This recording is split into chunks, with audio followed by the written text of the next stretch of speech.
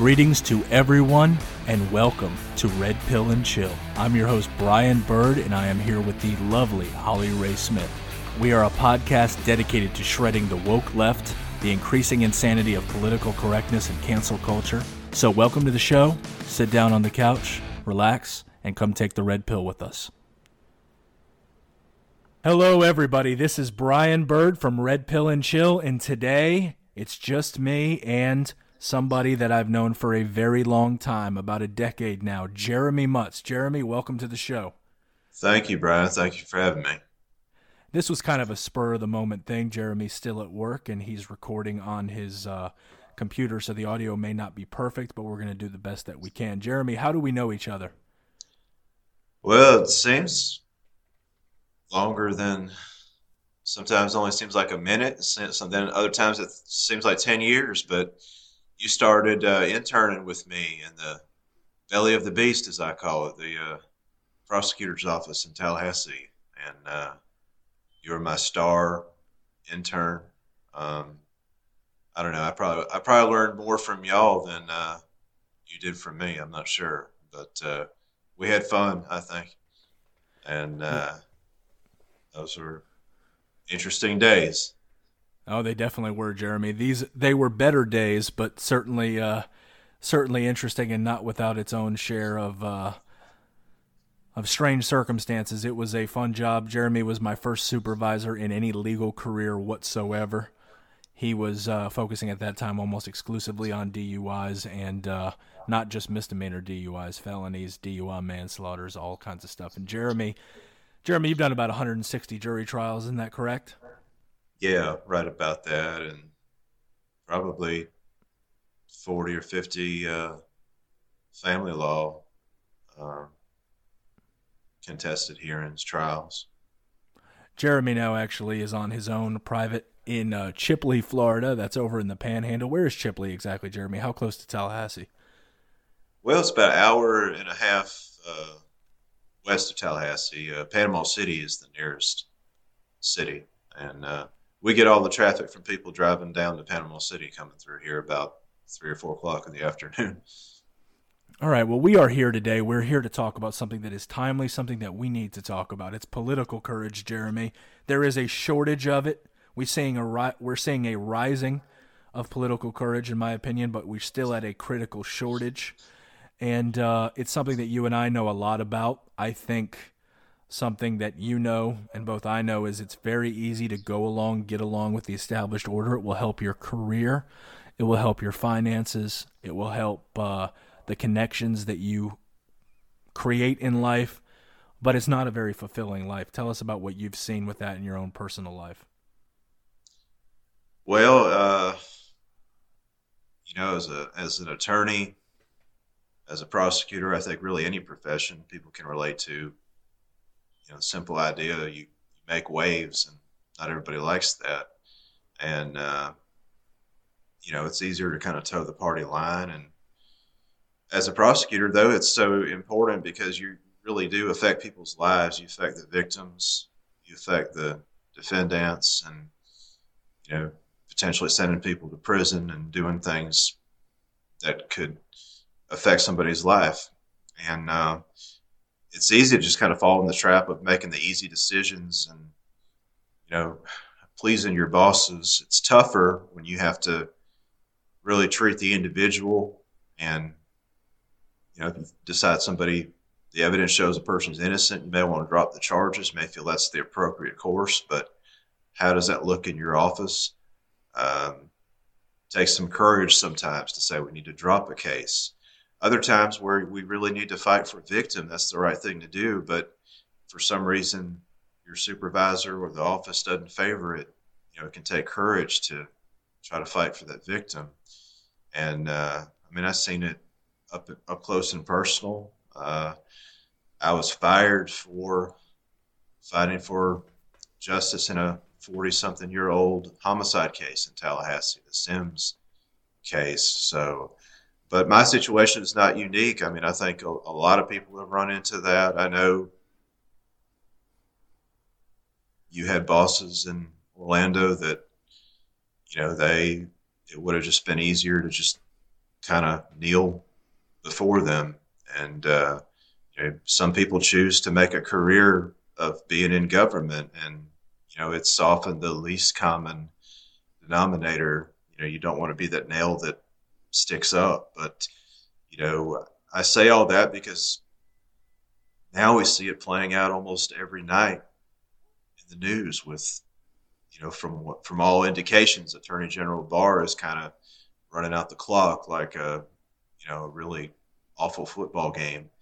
And, Yeah. Brian Kemp, I mean, I can only speculate on what may compromise him, but obviously he's trying to almost run down the fence like it's a tightrope over Niagara Falls. He just does not want to uh, really take a stand, and I think he just kind of wants to extricate himself from this and again run out the clock.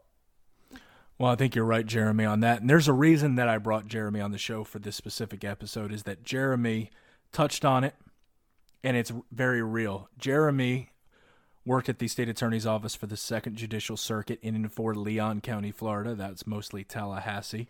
There are other outlying counties, but Jeremy was involved in the Sims murder case, although Willie Meggs, the state attorney at the time, would deny that and say that he wasn't actually doing that, even though I know for a fact that Jeremy had every file on that case, which nobody else would have unless they were intimately working on it. And the reality is that is a case that, and I will say it how it is, Larry Campbell, the sheriff at the time, did a terrible job on. He had an interview where he basically did the cardinal sin of interrogation. And when you have a suspect talking, you need to keep them talking. Well, he actually got the suspect to shut up because he was blustering and he was a little too honest, with what he was going to tell her was going to happen if she confessed. So Jeremy, anyway, he took over this case, been 47 years. I don't know if it was 47 years at the time that you were investigating it. What year was it, 1967?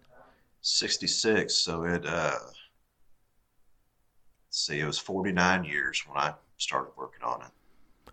So you have a case, but shockingly, because of the suspects in the case were so young, the suspects were still very much alive. And Jeremy, we're not going to out them on the show here, but Jeremy discovered who the killers were in this case. It wasn't much of a I don't think it was too much of a mystery to anybody, was it, Jeremy? Yeah, and to be fair, I mean, other law enforcement professionals over the years knew full well who it was, and they looked at the files, they looked at the case, and firmly believed it was these two people. Larry Campbell also stated to people it was almost a badly kept secret in Tallahassee who he thought it was, and but I think ultimately, it got to be an embarrassment, so called by the current administrations of the sheriff's office and state attorney's office at the time I was there. And they thought if they kept going with this, they would be embarrassed for some reason. And, I think the public really just would have been pleased to know it was worked on, or maybe we took it a step further. I don't think anybody in the public would have really felt that way. But there again, courage. Sometimes people sitting in high office look at something and get cowardice. And you could almost look at A.G. Barr. He would be a national hero if he sent his agents out and prosecutors out to actually delve into this fraud. And if the election things were above board and he was able to dispel our fears about that, or make us feel more confident in the system, I mean, he would be widely honored. But I think he's put his finger to the wind to think, well, if Biden wins, my safer course is just to not do anything until January 20th. And we know that may or may not end up working out, because we know that a lot of times your attempts to curry favor, a la Mitt Romney, ends up being attacked viciously when you decide to finally stand up for something. Mitt Romney, when he voted for Amy Coney Barrett, was basically the villain of the left again. Now he's, being their lapdog again. It is pathetic. But yeah, Jeremy figured it out. In this case, he was fired because of that, which is, people don't understand. In government jobs, so often people think, oh, you got to do your job, you get promoted. You get, do your job well, you get promoted. That is not at all how it works out. Anyone who's been in a government job, and you could see it in companies as well, knows that when you start doing a great job, there is almost always somebody above you who is then insanely jealous of how you do. And it creates I know it happened with with Jeremy. We won't name the person, but there was somebody once. I gotta detour here for a second, Jeremy. There is one time, and I kid you guys not, that Jeremy, because he was in an outlying county, Franklin County. Was it Franklin, Jeremy? Franklin County, Apalachicola, yeah. Because he was in Franklin County, which somebody in that office hated, he told the state attorney, Willie Meggs, and I always use the voice because you have to use the voice. I'm going to use the voice, Jeremy. I'm going to do it. He goes, Willie, they like that Jeremy down there in Franklin County. So if they like you down in Franklin County, there must be something wrong with you. and that is, I mean, it sounds ridiculous. That's almost his exact voice to a T. But anyway, so that's where we're looking at. We've got political courage. We've got it. It has cost. You do it, you will be vilified eventually. I think you do recover as long as someone doesn't whack you. Jeremy, something happened in Georgia. All right? I'm not going to speculate on what happened with Governor Kemp. I don't think that he was involved in any of the vote rigging. I think it's a much more simple Occam's razor explanation, and that is sometimes you take things in public office and they end up coming back to, there are parties at play that you may not have known were at play at the time that you did. And, but are you going to tell me it's a coincidence that Governor Kemp's daughter's boyfriend dies in the most fiery, explosive, quote-unquote, automobile crash than I've ever seen, and the engine block flies 60 feet from the car?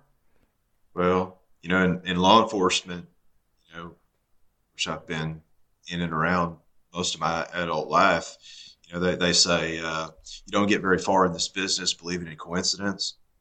And I think too much of this doesn't add up. I mean, the simplest explanation, the understanding that we all have, cars just don't even catch on fire anymore. I mean, when's the last time somebody had to go run and get a fire extinguisher to put out an engine fire?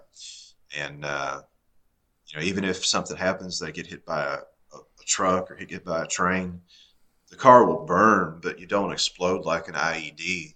Correct. And I haven't seen any of the evidence in this, but I think it's too coincidental. And you almost, like you said, you're exactly right. I don't think he was involved in perpetrating any kind of changing of votes or dumping of ballots, but maybe he was involved in something that wasn't quite above board and getting the contracts through and correct got a kickback, and who knows what kind of other interests now are wanting to preserve the Biden air quote win, and what they may do, mob style hit. The Chinese, I mean, their model is to indirectly influence politicians. So they may give money to a union, and then the union boss, lobbies a person in Congress and, says, we want you to vote this way on something. And, the congressman isn't really compromised by Chinese money, but nevertheless, China has influenced his behavior. Jeremy, people don't have to take our word for it. Go back to the night of the Kenosha riots when the car dealership lit on fire. Almost every car in the dealership burned, okay? There was not a single car that exploded. There was an initial puff from the gasoline being lit on fire, goes out about 4 to 6 feet. That lasts fractions of a second, and the car then burns. Cars do not explode like they do in the movies. Tanker trucks that are under tremendous pressure explode. Propane tanks explode. Cars do not. Okay, they just don't. They're not under that kind of pressure that creates a massive explosion, and gasoline burns. So people need to realize that The kid, it is disgusting what happened to the kid. Clearly, somebody whacked him. That's a classic hit. And think about it, Jeremy. What do? Do you go after Governor Kemp's family? His daughter, his wife? No, because guess what? At that point, you run a risk that Governor Kemp may go ahead and say, damn it, I'm going to reveal everything. I got involved potentially. We're not saying it happened, but got involved potentially with trying to get these machines in. I took a little, one and a half, $2-3 million kickback, and that's what happened. And now they've been coming after my family. That's exactly how it happens. It's very common. People got to understand is what we think Governor Kemp may have done at all unusual in your experience, Jeremy? Because I know you know about this specifically. How common are payoffs? Well, more common than people think. And, I think every state that we're in, and, depending on where listeners are right now, you could almost point to any city in any state and say, well, that's a corrupt place. But when you peel back the wall, really almost every town has its corruption. And, I've witnessed things that would give strong indications that certain homicide cases were swept under the rug in, various cities in Florida for money, for money that was brought to the table. And, we have something here with machines and votes. And, we have a governor that has a website with encouraging investment from China into Georgia. We don't know all the things below the surface, but corruption is there, and probably always been there to some extent. But I've seen some really eye-opening things in Florida that would surprise a lot of people. It's true, and this really gets to what a lot of people don't know. One of the biggest things that had got me down before this election season was that it is truly amazing the number of people who are sheep. So many people, they believe what any of the major news agencies feed them. Especially we've seen Fox turning. They have turned blue quicker than somebody face down in the pool, I like to say. And but even with Fox, even before then, people believe everything they hear. They don't understand there's an agenda. There's so many people that are there that they believe the established order is all right. We have seen, obviously, the deep state is everywhere, and a lot of it is exactly what you said before. Government workers who are afraid. Listen, I know somebody that his number one issue at the state attorney's office, and this is insane to me, and I told him many times it was unethical as hell, was his job was to please his boss. Think about that. You've got people's lives in your hands completely. They could go to prison. They could be a convicted felon the rest of their life. If you're in sex crimes, they could be a sex offender and be completely innocent. We know that there are many false date rape claims. It just is. People, the Me Too movement, which sold out quicker than Charmin in March, could take some lessons to know that it can happen to anybody, these false claims. Okay, it happens, and it's not that rare. In fact, in the date rape realm, it is almost as common as it is that a person is actually guilty. That's my experience. But if you've got someone that their only goal is to please their boss, you can have no faith in your justice system. And that is what our justice system is filled with. And you've got someone like A.G. Barr, who political courage is exactly zero. He talks a good talk. And when the moment arises, he's at Golden Corral for the 4:00 buffet.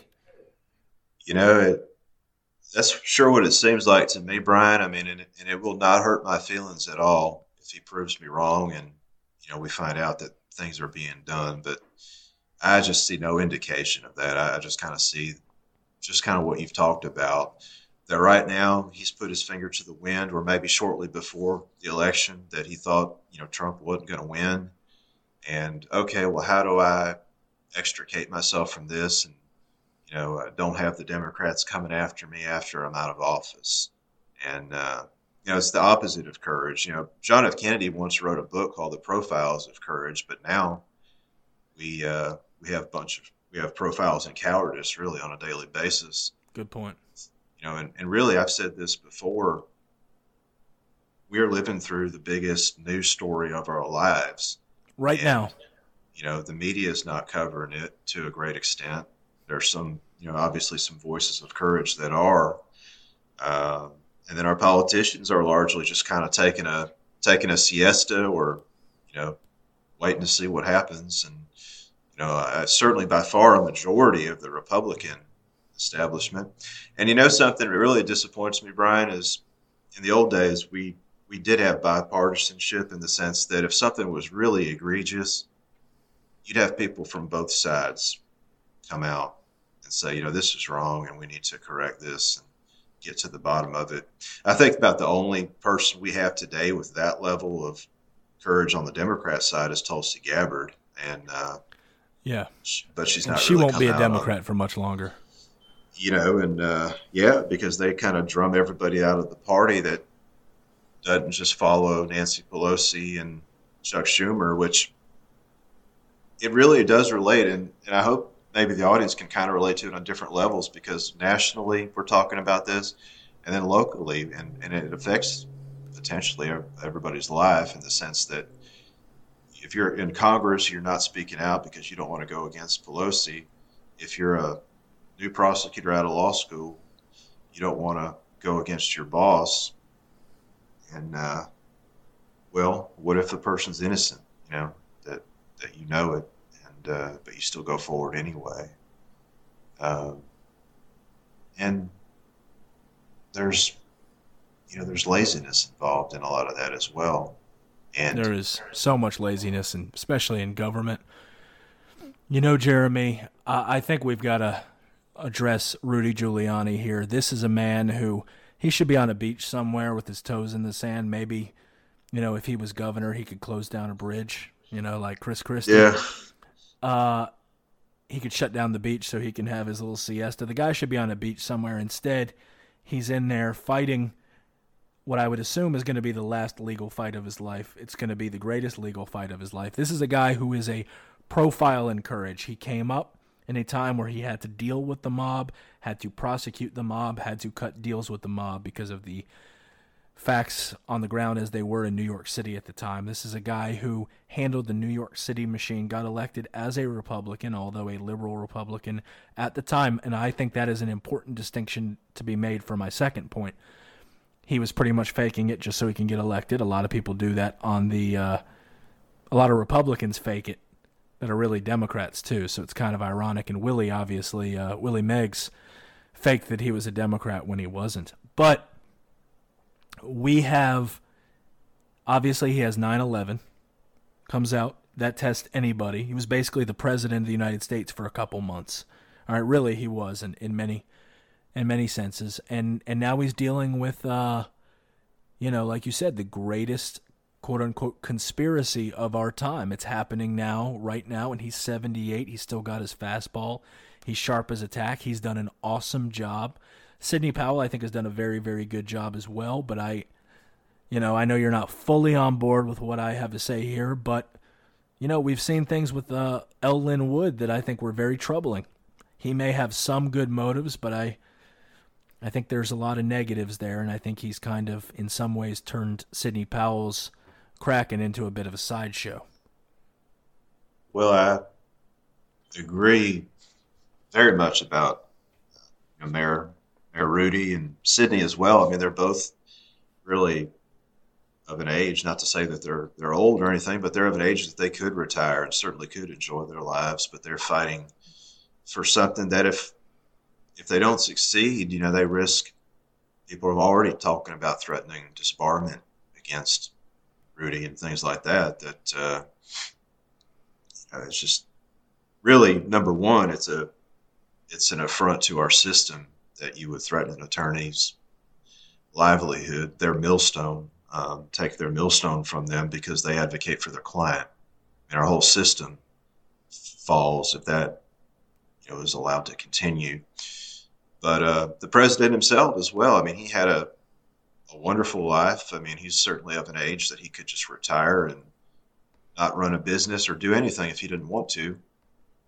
But, and that's one reason that I am behind the president so much, because he uh, left an easy life, which would have been fame and universal approval from Democrats and Republicans had he just stayed where he was. But he did this because he saw something, being going drastically wrong for the country. Most of the regular people of this country that were hurt by jobs being shipped overseas, globalism, things that we could put fancy labels on it, but basically the average person in this country was being uh, Fleeced.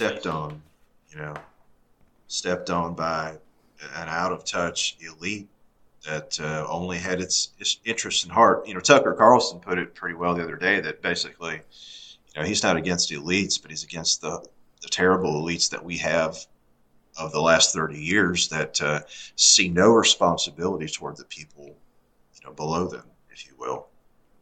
And Donald Trump is somebody who's certainly of the elite, but has a common touch and cares, I think, very much about the people, regular people in this country, and has done more for the average American than any president since Ronald Reagan, or maybe even before that.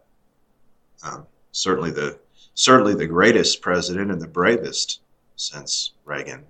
And you talk about courage. My profiles in courage, I think, would be Ronald Reagan, would be Donald Trump. And what courage did George H.W. Bush or Bill Clinton or George W. Bush or Obama show that could compare to Trump? That every single day he gets up and he's being investigated for something, or called, all kinds of names, or, being impeached, or, seeing an election stolen from him. And basically, we live in this alternate universe where the media tells us we're crazy for even thinking that fraud could have occurred. It really, I think, my personal thought is that, Trump, obviously, he was very unique, and he had a courage that most people couldn't even, he had more courage in his cuticle than most people had in their collective bodies, and I'm talking about most people. But I think President Trump changed dramatically right around when it was revealed that the Russia hoax, that they had no evidence. When it came out and that was there, I think it fully hit him. President Trump's biggest mistake in office, you and I have talked about it before, was that he thought he could make nice with the establishment Republicans who hated his guts. Turned out, remember, he endorsed Mitt Romney in the 2018 Senate elections. Well, we know how that worked out. Mitt Romney is my biggest disappointment of any Republican, because I actually liked Mitt Romney. John McCain, I saw him kind of for who he was at the time. George W. Bush certainly saw it right around Katrina in 2005. But, I think he saw it, and I think he changed dramatically. I think truly President Trump sees himself now as an idea more than just a person. And he knows if you've got the ego of President Trump, and his ego is absolutely massive, what's the best way to be immortal? Is be an idea. Batman said you can become more than just a man, you can become an idea. And that was in The Dark Knight, and I love that movie. So I think that's what we're dealing with. But I wanted to get back to the last thing I wanted to talk about, profiles and courage. We are seeing something that is very troubling to me, and I will speak out about it, and I will be bashed by it. Some people will probably even call me a rhino when I'm basically to the right of almost everybody. We are seeing cancel culture arriving on the right, and that scares the shit out of me, because cancel culture is a disgusting, perverse idea that you attack people for having different opinions than you have, and it's huge. Right. And we're seeing it now with people being shouted down. There is a difference between disagreeing and disagreeing strongly and being disloyal. That is a radical, radical difference. You've seen that too, Jeremy. I have, and it's kind of like you touched on it a moment ago. We you and I have a different opinion about Lynn Wood because I'm more of kind of a wait and see, and I'm more also because the Democrats are so in lockstep. I mean, they're more in Yes. lockstep than Star Wars stormtroopers, walking down the ramp. So I'm kind of more of a wait and see, 11th Commandment, Ronald Reagan type thing. And but you're right, the cancel culture has the tendency to creep across all boundaries, and I kind of feel like Republicans of all people cannot have that because we need the unity and we need to work together and for once, make a stand, for what's right and not just take out the circular firing squad, but more profoundly and more deeply, like what you're alluding to, is just the fundamental freedom and liberty that the Republican Party, since the days of Goldwater and Reagan in the '60s, we've stood for liberty, and an idea of cancel culture and political correctness is anathema to those principles. And freedom of thought, if nobody else in the country stands for freedom of thought anymore, that is a province of the conservative and I think of the Republican Party, both in education and in the media and in so many other areas where all we have now is 24/7 propaganda and brainwashing. And one reason we're in the fix that we're in this country is that for 40 years we've sort of abandoned education to the hard left. Yeah. Yeah. And That one. we as conservatives believe in independence of thought, that you shouldn't be taught what to think, but how to think in school. And Yeah. I was fortunate enough, I was blessed enough to have an education in the Panhandle where they really only wanted to teach you how to learn and not, make you into little woke robots. Yeah. And it started at the end of my high school years. You started to see that. And then obviously college was an indoctrination facility. And unfortunately, I love education more than anybody. I think conservative, traditional people valued education probably more than any other group of people.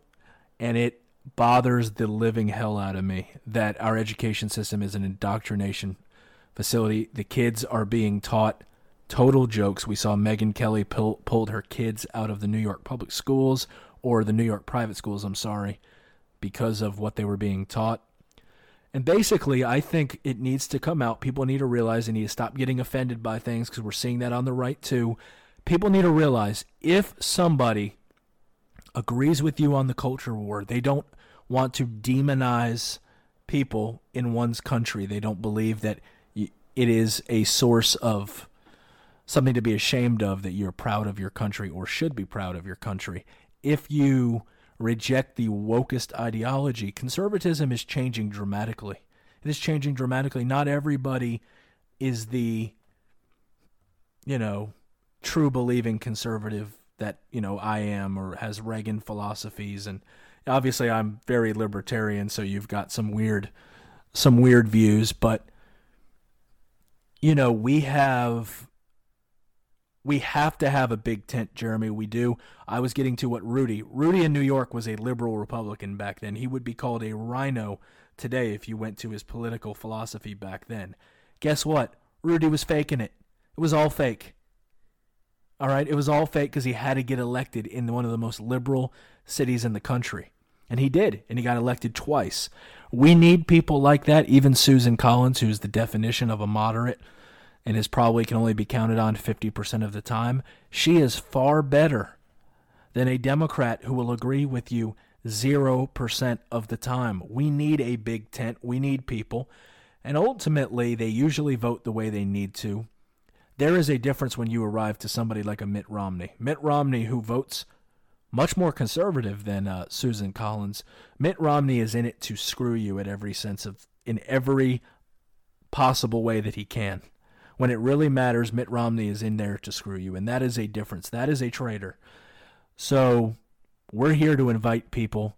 Come on in. We're really happy to see minorities, Hispanics are flooding into conservative or center-right or center ideas, and Democrats are truly the party of the far left, the party of control. We are seeing just the Constitution is turning into almost a joke now. It's not, for anybody who doesn't know what this means, the Constitution is not self-executing. It's a good point. And the Democrats have become the party of the elite, and they've become an anti-constitutional party. And what I mean by that is the Constitution was a restraint on government, not on the people. The Constitution illustrated and reflected the rights that we were endowed with by birth, not that the government has given us certain rights. And, the Democrat Party has moved far left over the last just even 4 or 5 years. If you were a Democrat and voted for Jimmy Carter, this is not the same Democrat Party. And my father voted for Jimmy Carter. Now, he never voted for him the second time. He's proud to say he voted for Reagan in the primaries. But yeah, exactly. Or even Bill Clinton, put it back into Bill Clinton or even John Kerry, the way he ran in 2004. This is not the same Democrat Party. And, I think one reason the election was so close is that some of what Victor Davis Hanson has called Zoom males, voted for Biden, and almost as if they were willfully blind of what he really run on as his platform and who was behind him. And really, it's very clear. I mean, to anybody who's paying attention, it's very clear who's controlling Biden, and it's not, Joe coming forward with principles the way Bill Clinton, obviously was his own man in '92 and in charge of his campaign and the message. But people just, ignored all of that. And this is a hard left party. This is something to be concerned about. And it's something that we have to stand up to. And we need everybody to be courageous in this and, not just try to stand on top of the fence as long as you can, like Kemp and Raffensperger and who is that person? Sterling something or other in Georgia. Gabriel Sterling. That, it's normal to have ballots in suitcases. Well, yeah, no, it's not. I've been around a lot of elections. I've been around a big recount in Florida, and nobody ever transported ballots in what looked like an American Tourister like you would take on a trip to, Hawaii. The election security was a total joke, Jeremy. There's no doubt about it. And what we're saying is political courage is not just the courage to agree, it's the courage to stand up and disagree, and that's fine. That doesn't mean disloyalty at all. You should not agree on everything. I'm going to end this here, Jeremy, with a point about what actual consistency and principle means. Kathy Griffin infamously took a Donald Trump mask, a latex mask. She covered it in blood and held it to symbolize a decapitation of President Trump. In her tweet, I think it was a tweet, but in her message, she did not actively call to assassinate the president, but she certainly implied it. I will say that gets as close to not being protected expression under the First Amendment as you could possibly go. But even so, I think in cases where it is close, where you're not proverbially shouting fire in a packed building, as everyone likes to say, I think that's a little overplayed, but people like to say that. I think bomb on an airplane would be a better modern example. But because now you just pull the fire alarm, right? Sure. But that specific example is as close as you can get.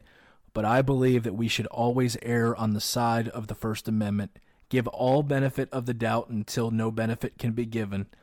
And I personally do not believe, because of that she ever should have been prosecuted for any crime. And I hate the message, and I hate her personally. That is what I'm talking about, actually being able to, Because we know the First Amendment, Jeremy, was not meant for the fluffy speech of, oh, what a beautiful dog you have.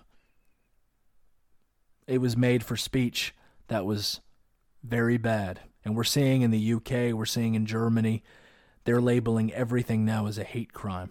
The concern as well is, in the old days, liberals used to say, well, I don't agree with you, but I'll defend to the death your right to say it.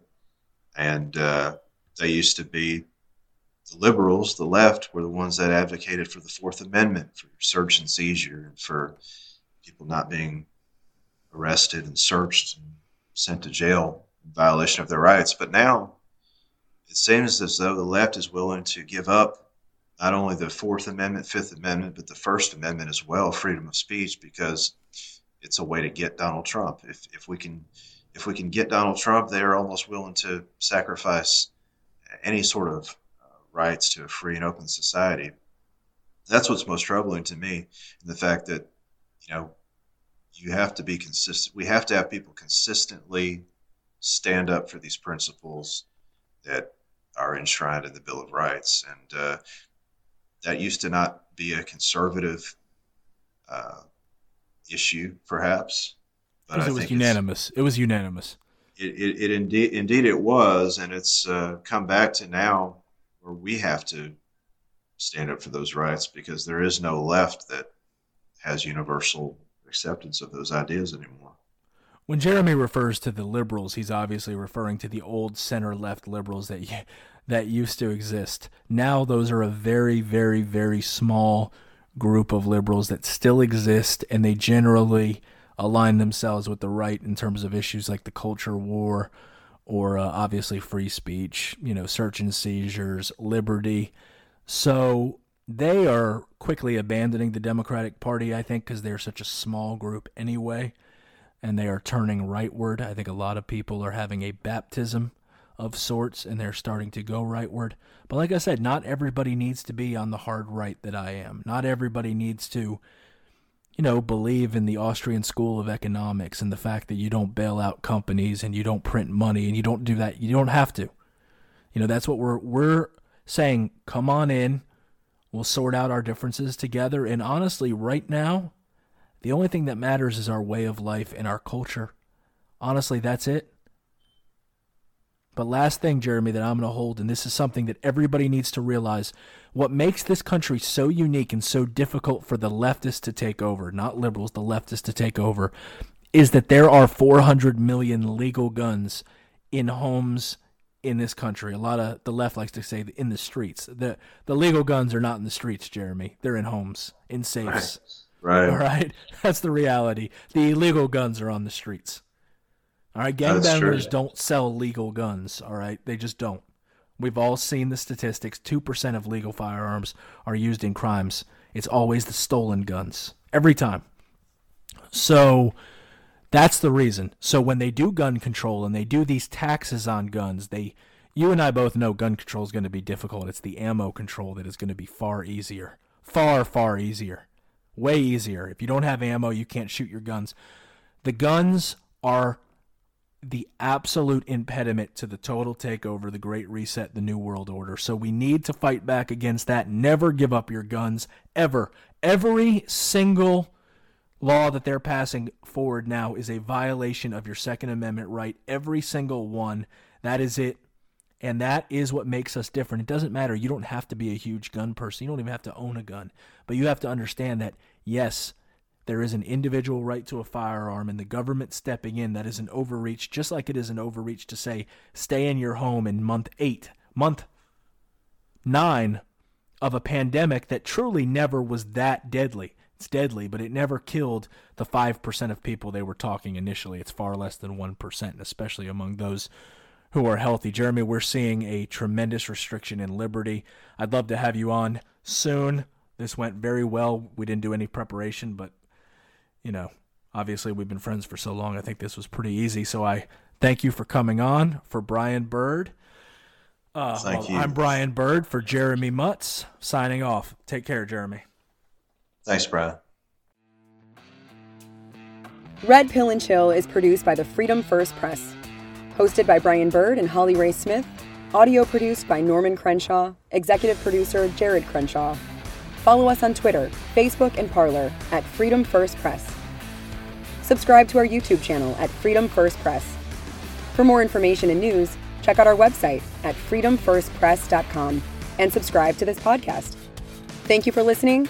Copyright Freedom First Press 2020.